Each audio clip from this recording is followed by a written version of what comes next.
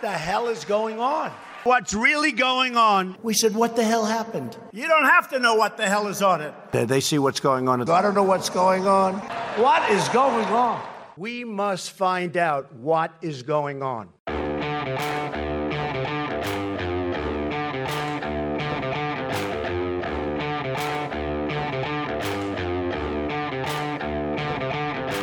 Hi, I'm Danielle Pletka. And I'm Mark Thiessen. Welcome to our podcast, What the Hell is Going On? Mark, what the hell is going on? Well, what the hell is going on is we've got Senator Tim Scott on the podcast today, and we're talking about the violence that is racking our cities and what can be done about it.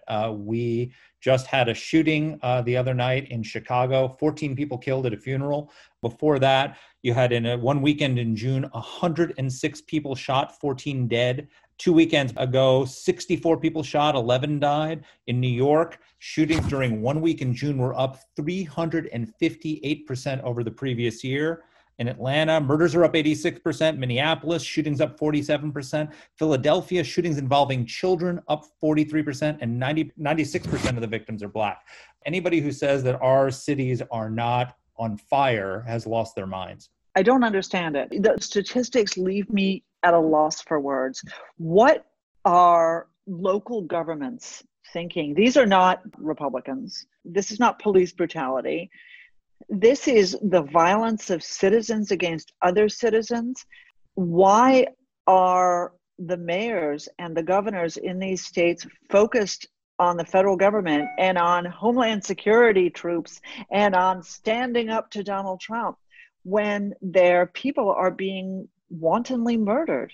That's a very good question you ask. So here's the thing. Since when are the Democrats the party of states' rights and local control? So the Democrats want to have a federal mask mandate. They want to have a federal bailout of cities and states. They are criticizing President Trump for allowing governors to take the lead on coronavirus reform and fixing the coronavirus problem, and say the federal government should be in the lead. But all of a sudden, when the cities are on fire and the president wants to send federal law enforcement to help quell the violence, it's an outrage. You know, it's almost like, whatever Trump does, whether he involves himself or doesn't involve himself, they're more concerned with Trump than they are with their own citizens and their own citizens' lives.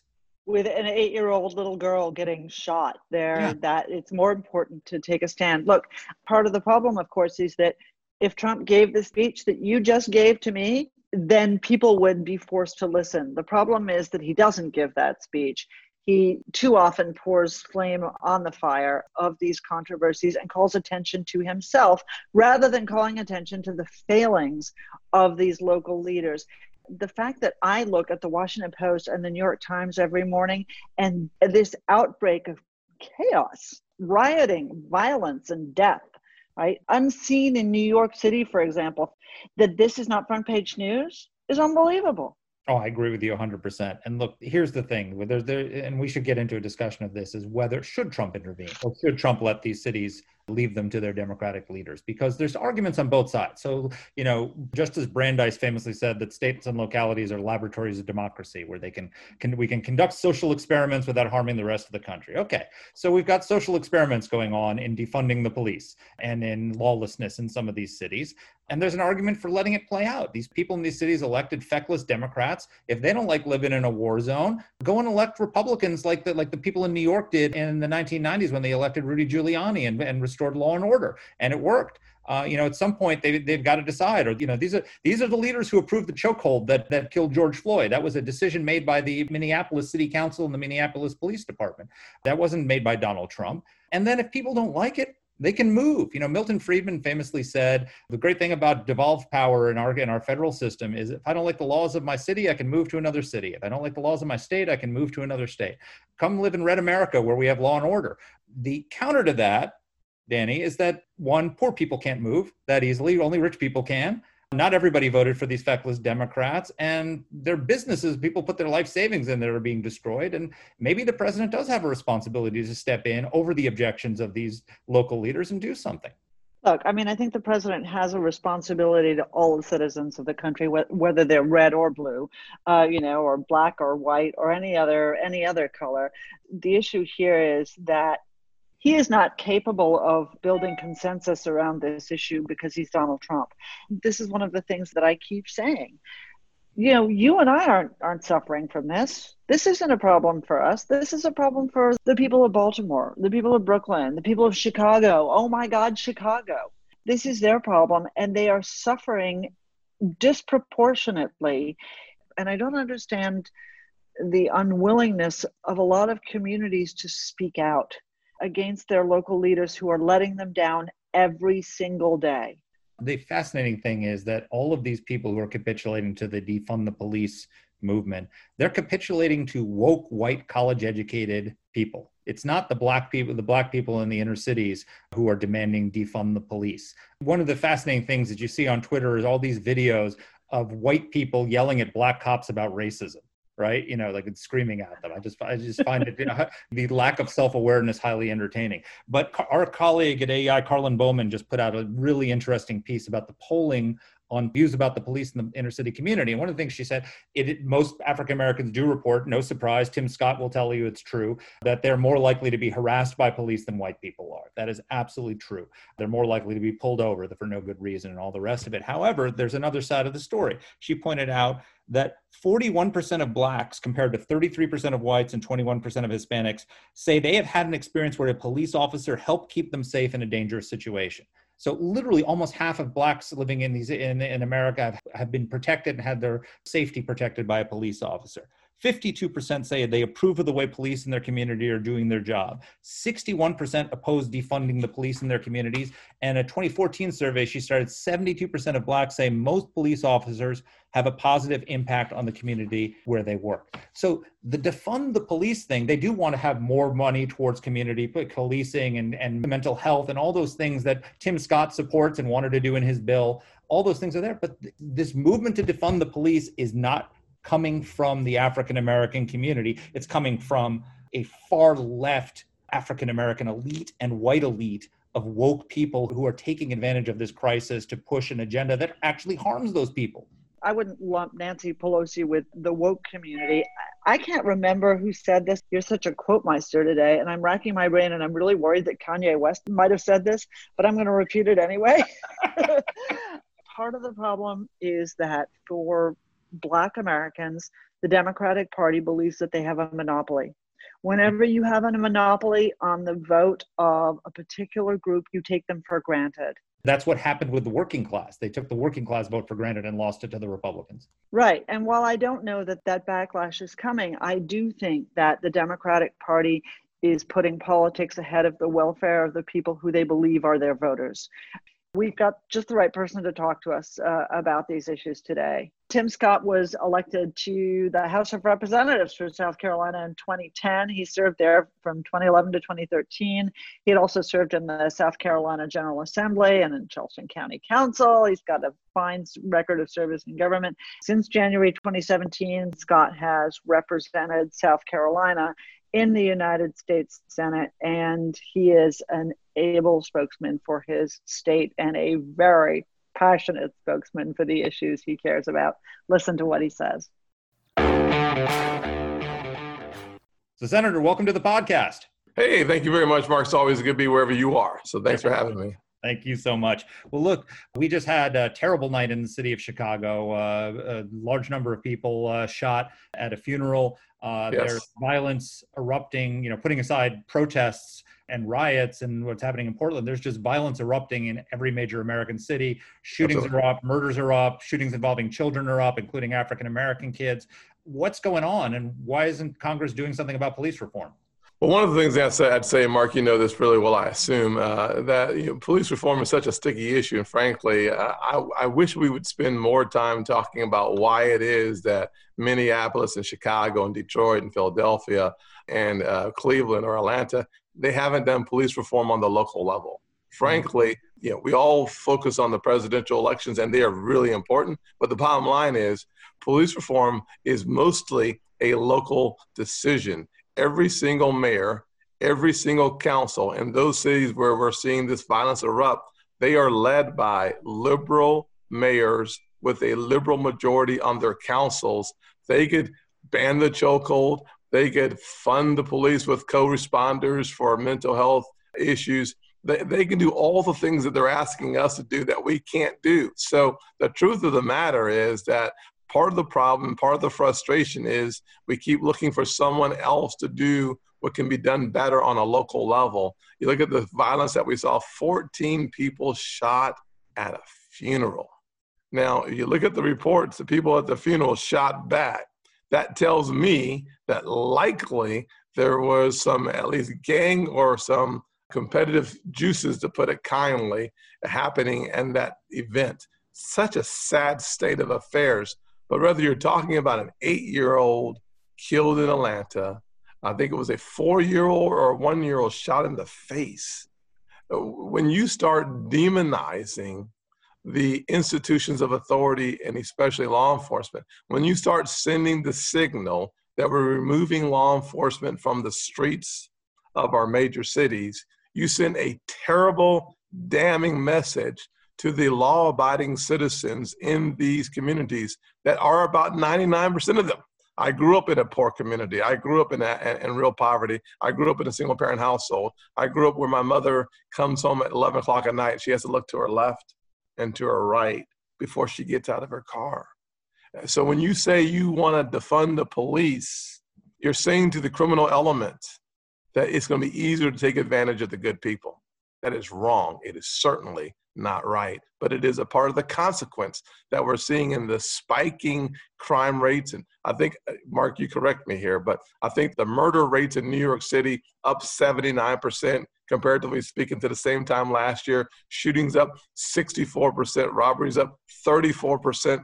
Those numbers tell a story when the Mayor de Blasio removes the plainclothes police officers. You can't be surprised by the violence that we see. And frankly, at some point, we're going to have to wrestle with the other side of the issue. And the other side of the issue is that we should value life no matter who's taking it. So we're going to have a very hard conversation in the upcoming weeks as it relates to this violence that we're seeing erupting in cities throughout this country. Sir, thank you so much for being with us and for the hard work you're doing on this. Let me ask you about the victims, because as you say, race has become the prism through which we look at all of these issues because of the appalling George Floyd murder and for a whole variety of other reasons. But at the end of the day, unfortunately, the victims are predominantly minorities. The people who are suffering are not in affluent neighborhoods in Fairfax County or on the Upper West Side. The people who are suffering are the people who you described, like your mom, who have to look left and right, who get murdered at a funeral. Where are those voices that we need to hear calling out for justice for themselves? Yeah, Danielle, I think we have to answer that question by saying they're silent, number one. Number two, I would say that we have to bifurcate the issue. When you were talking about people who've given the authority and the power to eliminate your life, i.e. law enforcement, we should have a high standard, a high threshold. Think about qualified immunity and other things that protect officers. So I support that protection of those officers, but we should use a very different measuring stick for our institutions of authority. At the same time, that does not mean we eliminate any measuring stick for a crime that causes the elimination of a life at the hands of someone from the same community. That is no less a crime, but it certainly is no more a crime, but it is something that we should put a finger on as well. I am hopeful that as we start valuing life at a high level in those areas that frankly we haven't valued it enough, we say in those areas, I don't care who kills you, we are going to have an aggressive approach in response to that crime. And that's why I beg our city's mayors and councils take seriously all crime, not just from the institutions of authority, though we should take that at the highest level.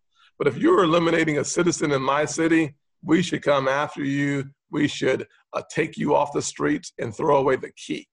So you offered legislation to help do that. You offered a bill that had a lot of things that have bipartisan support.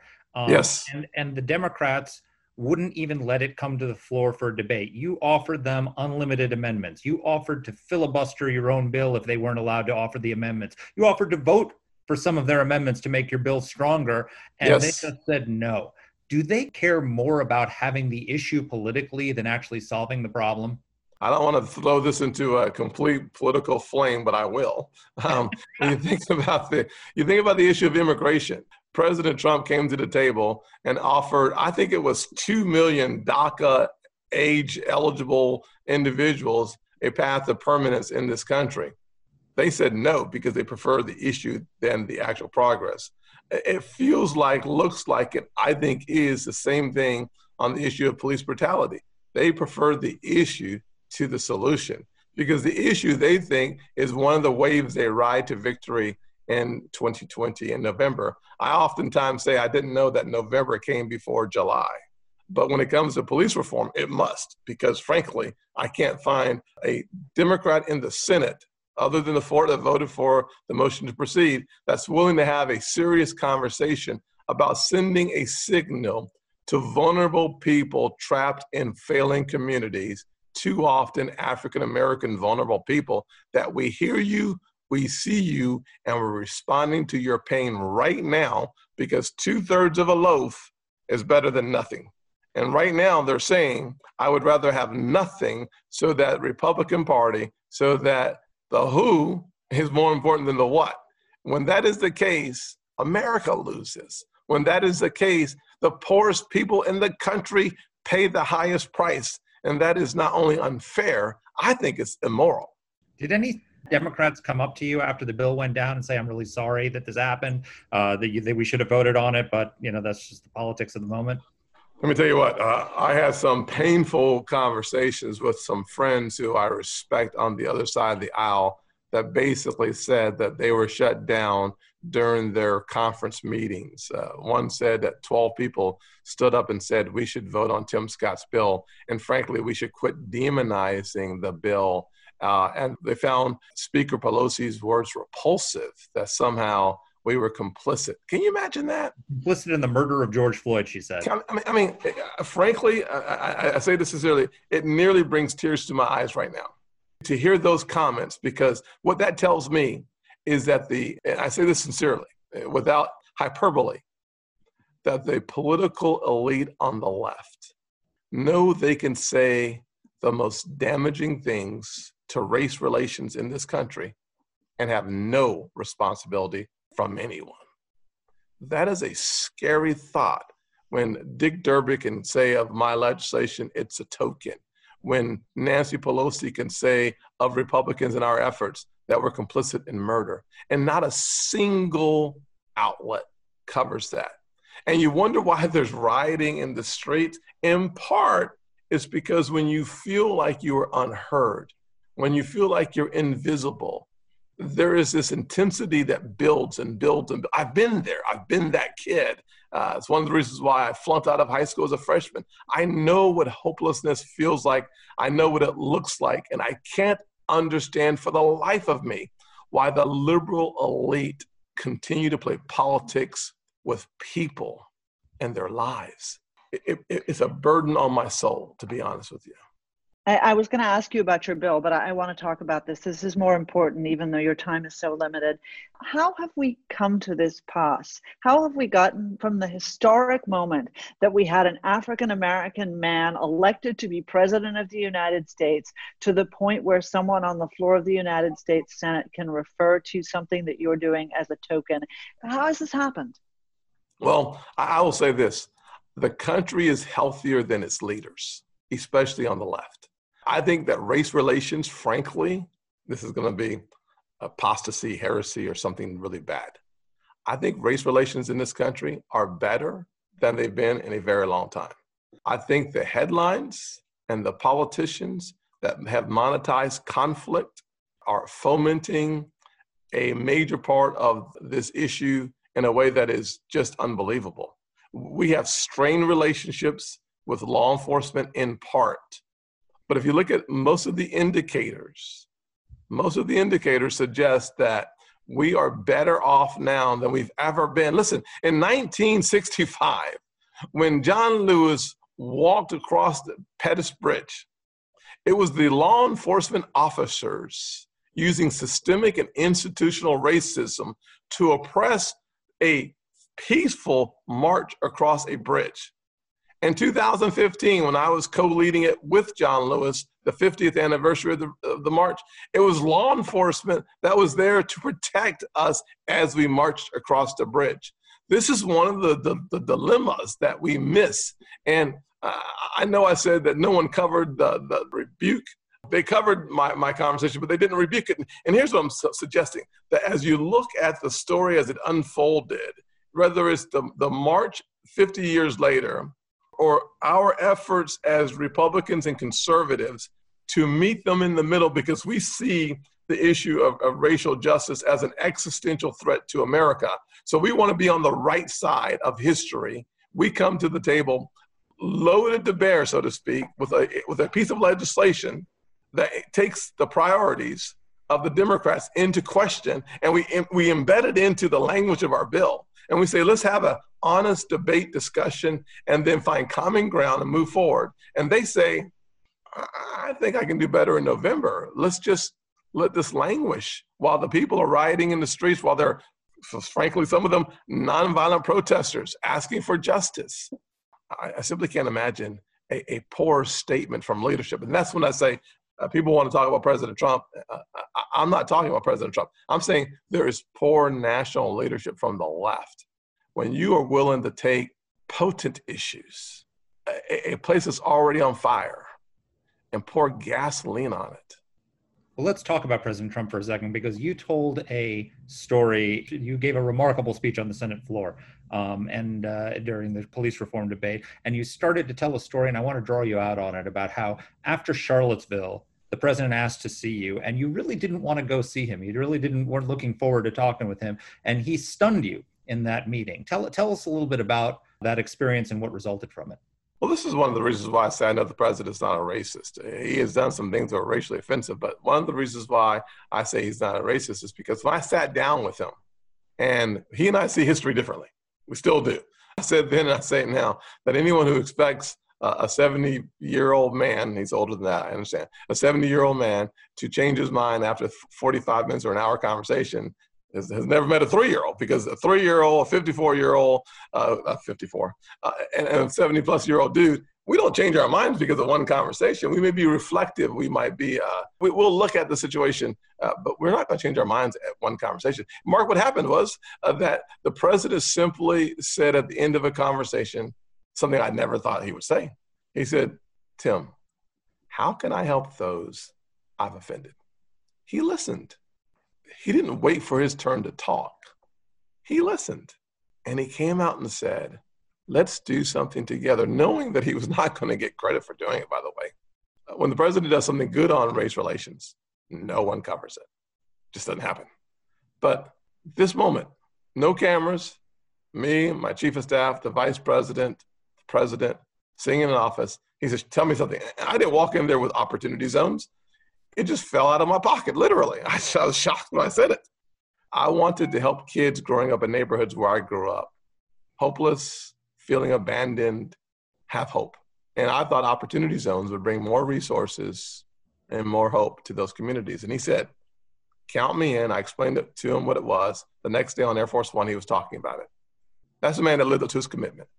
I didn't try to shame him into doing something. I didn't embarrass him into doing something. I didn't prod him into doing something. I just shared my story. I shared my life story. I shared my grandfather's story as a Black man born in 1921 in South Carolina, what he went through. The president was moved by that. I saw the same thing when the president listened to the family of the victims who lost their lives because of police brutality. The president sat there for an hour and he listened to those victims' family members. And he said, let's do something about it. He instructed Attorney General Barr to do something. Ahmaud Arbery's mother was in that room. And he said, we're going to continue to watch this case. There was not a camera in the room. When you hear the president's heart, I wish we heard it more, frankly. I wish we heard it more on TV, to be honest with you. You walk away and say, I misread this guy sometimes. And I'm sorry I went on for very long. I know that I have a vote, but I hope I didn't go on too long. I just really wanted to.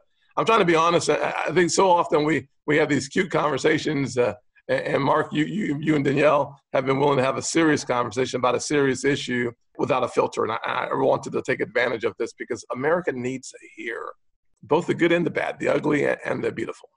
What are some of the things that came out of that? Because you said there was opportunity zones, but there was also historically black colleges. You said he did something. Oh my gosh, listen, people miss the point that, the president's hyperbole sometimes leads to one conclusion. Whenever the president says something that I'm like, oh, cringeworthy, what I find is that what happens next is typically something good from a policy standpoint. I've criticized the president 4 or 5 different times. And what I hear from the president is, Tim, he'll call me and say, I shouldn't have said that. I'm like, yes, sir. That's true. And then we'll find something to do together. So literally, we've had criminal justice reform, making up for the Democrats' 1994 crime bill. President Trump set more African-American men free that were improperly sentenced than any other president in recent memory. And frankly, 1994 crime bill supported by Mr. Biden locked up more African-American men than should have been, and with longer sentences. Think about the historical level of funding for HBCUs. The head of the United Negro College Fund said, under this administration, we are having record-breaking funding and this is a good part, and permanent funding for the first time that we couldn't get done under any other administration. That's a hugely impressive list, and it gives me hope that the president listened to you and understood the impact, that your life story and that your family's story had on him. Here's a question for you, though. Mark interviewed the president for his Washington Post column, and they went back and forth a lot on this question of celebrating the Confederacy, whether it's Confederate statues or it's Confederate base names. Why is the story and the history that you shared with him not something that he retained to understand that those things, why doesn't he get it? I don't have a good answer for you. I wish I did. Here's what I would say is that the president, I'll just be blunt because I have no choice at this point. Sure. President Trump is still evolving as a human. I'm still evolving as a human. And so I know that Danielle, you stand up before the most powerful people in the world and just speak truth, but you do it with such emphasis on the right points. The president is still becoming a better president, I think, every day. And sometimes when it comes to these issues that are like open nerve endings in the party and in the country, I think his default position is to let everybody have their say and assume that there's good on every side. And I think that's where he was trying to go. In South Carolina, we have these bumper stickers with the Confederate flag on it that says heritage, not hate. I think that's where he was trying to go. It's just caused so much pain and misery that it's important that even if you believe that, Romans, I think it was either Romans 15 or one of the last chapters in Mark of Romans talks about if it offends your brother, sometimes you got to let it go. Not every time, but sometimes you got to let it go. And frankly, as an African-American, I am thankful that I can remember history of the Confederacy, but I don't have to celebrate the history of the Confederacy. Senator, we know you have to go vote. So thank you so much for spending time with us on the podcast. We're really privileged to have you. So Danny, that was a really interesting discussion, and particularly the story he told about his meeting with Donald Trump, which presents a side of President Trump that most people don't see. And it wasn't just talk. Donald Trump asked him, what can I do to make it up to the people I've offended? And he said, opportunity zones, and Donald Trump said yes. He said, increase funding for historically black colleges, and Donald Trump said yes. He said, increase funding for sickle cell research, which primarily affects African Americans. Trump said yes. It seems like Senator Scott, A, doesn't think Donald Trump is a racist, B, he's actually taken action in ways that even the first African American president didn't to help the African American community. So what gives? Well, first of all, here's the problem from my perspective. That's a great story and good for both Senator Scott and Donald Trump for listening to each other, for taking the time to talk about it. The problem is that the president's actions do not appear to come from a wellspring of principle. Okay. He is a man who is hugely empathetic when it comes to these stories that pull at your heartstring. Remember the story of the children in Syria. The little boy who drowned as a refugee. That was the backdrop to his decision to bomb Syria. But that really didn't reflect a philosophical commitment to what was going on in Syria or to solving the problems of the Syrian people, whether they were children or men or women. I'm not interested in people who call Donald Trump a racist. That word has become such a throwaway line for people who others don't like or agree with, that it has ceased to have any meaning and given a pass to actual racists in our midst. But at the same time, it's like that conversation we had about the Confederates. He doesn't get it. And the fact that he got it then, but then stopped getting it and gets it sometimes, is part of the problem of Donald Trump. Well, I had a long conversation with him about Confederate memorials in the Oval Office a week ago. And I asked him point blank, why are you so adamant about defending Confederate memorials? And he said, I'm not. I'm adamant about defending history. And I asked him about the Confederacy. He said, look, I don't support the Confederacy. I'm a New Yorker. I'm a Yankee. I was on the other side. I have no love for the Confederacy. But he said, look, 2 years ago, when everyone was tearing down the statues of Robert E. Lee, I said, who's next, George Washington? And everybody said, ha, ha, ha, very funny. We can tell the difference between George Washington and Robert E. Lee. Well, apparently we can't. He's kind of been vindicated. They're tearing down Washington. They're tearing down Lincoln. They're tearing down Ulysses S. Grant. They're tearing down Frederick Douglass. Some of them are just ignorant. They don't even know it. They're just tearing down anything that's made of bronze and looks like it was made in a different century. But, his argument is slippery slope. The one area where I pressed him pretty hard was on the names of Confederate bases, because that's something he can control. He's the commander-in-chief. I suspect if he wanted to rename the bases, he could. He didn't seem to think that he could control the outcome. He wouldn't control who it was named if he took off those names. And he said, nobody knows who General Bragg is. And it's interesting, Colin Powell was on Face the Nation this weekend, and they asked him about it, and he said, I trained at Fort Bragg, and it never occurred to me that General Bragg was a Confederate. I didn't even know at the time. So Trump is kind of right. Until now, nobody was thinking about General Bragg, Confederate general. And he said, well, aren't people superstitious? All of those arguments, I guess what I'm saying is that I disagree with where he comes out on it, and I pushed him on it. I think that it would be, he changed the name of the base in Louisiana, named for a Confederate, to Fort Lafayette for the American Revolutionary general from France.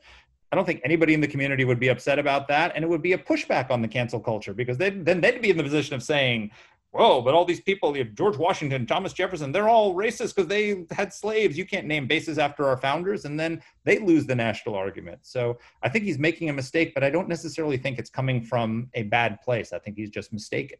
I think that you're a more articulate exponent of the president's view than he is. That's the problem.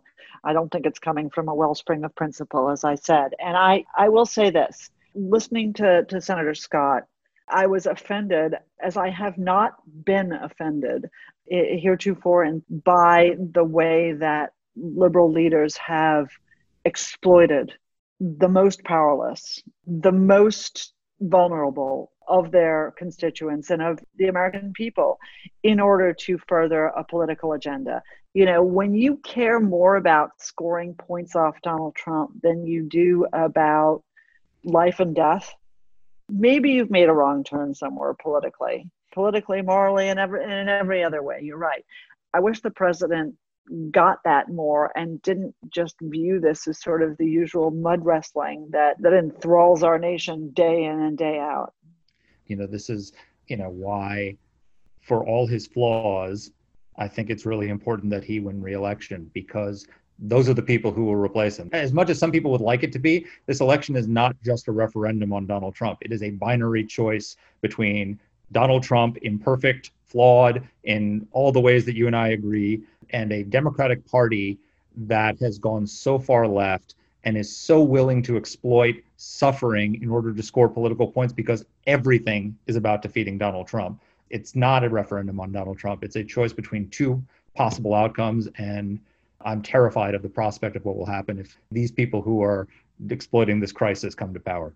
Okay, Mark, well, you've got August, September, and October to continue to sell me on that point. I'm not there yet. We'll work on you, Danny. You're teachable. Oh, thank you. High praise indeed. I think I'm going to hang out with Senator Scott when I want praise. Thank you all for listening. Thank you all for being with us. Don't hesitate to share your views, your suggestions, and of course, as always, your criticisms of Mark. We'll be back next week. Thanks. Bye. And our team here at AEI is Alexa Santry, Matt Weinset, Jen Moretta, and Macy Heath. Let us know what topics you'd like us to cover. You can get in touch with the show by emailing us at whatthehell@aei.org. Or you can reach us on Twitter. I'm at @dpletka. And I'm at Mark Thiessen. That's Mark with a C. Please rate and review the podcast. If you like the show, please subscribe, share it, comment on Apple Podcasts, or wherever you're listening to this. Thanks for listening.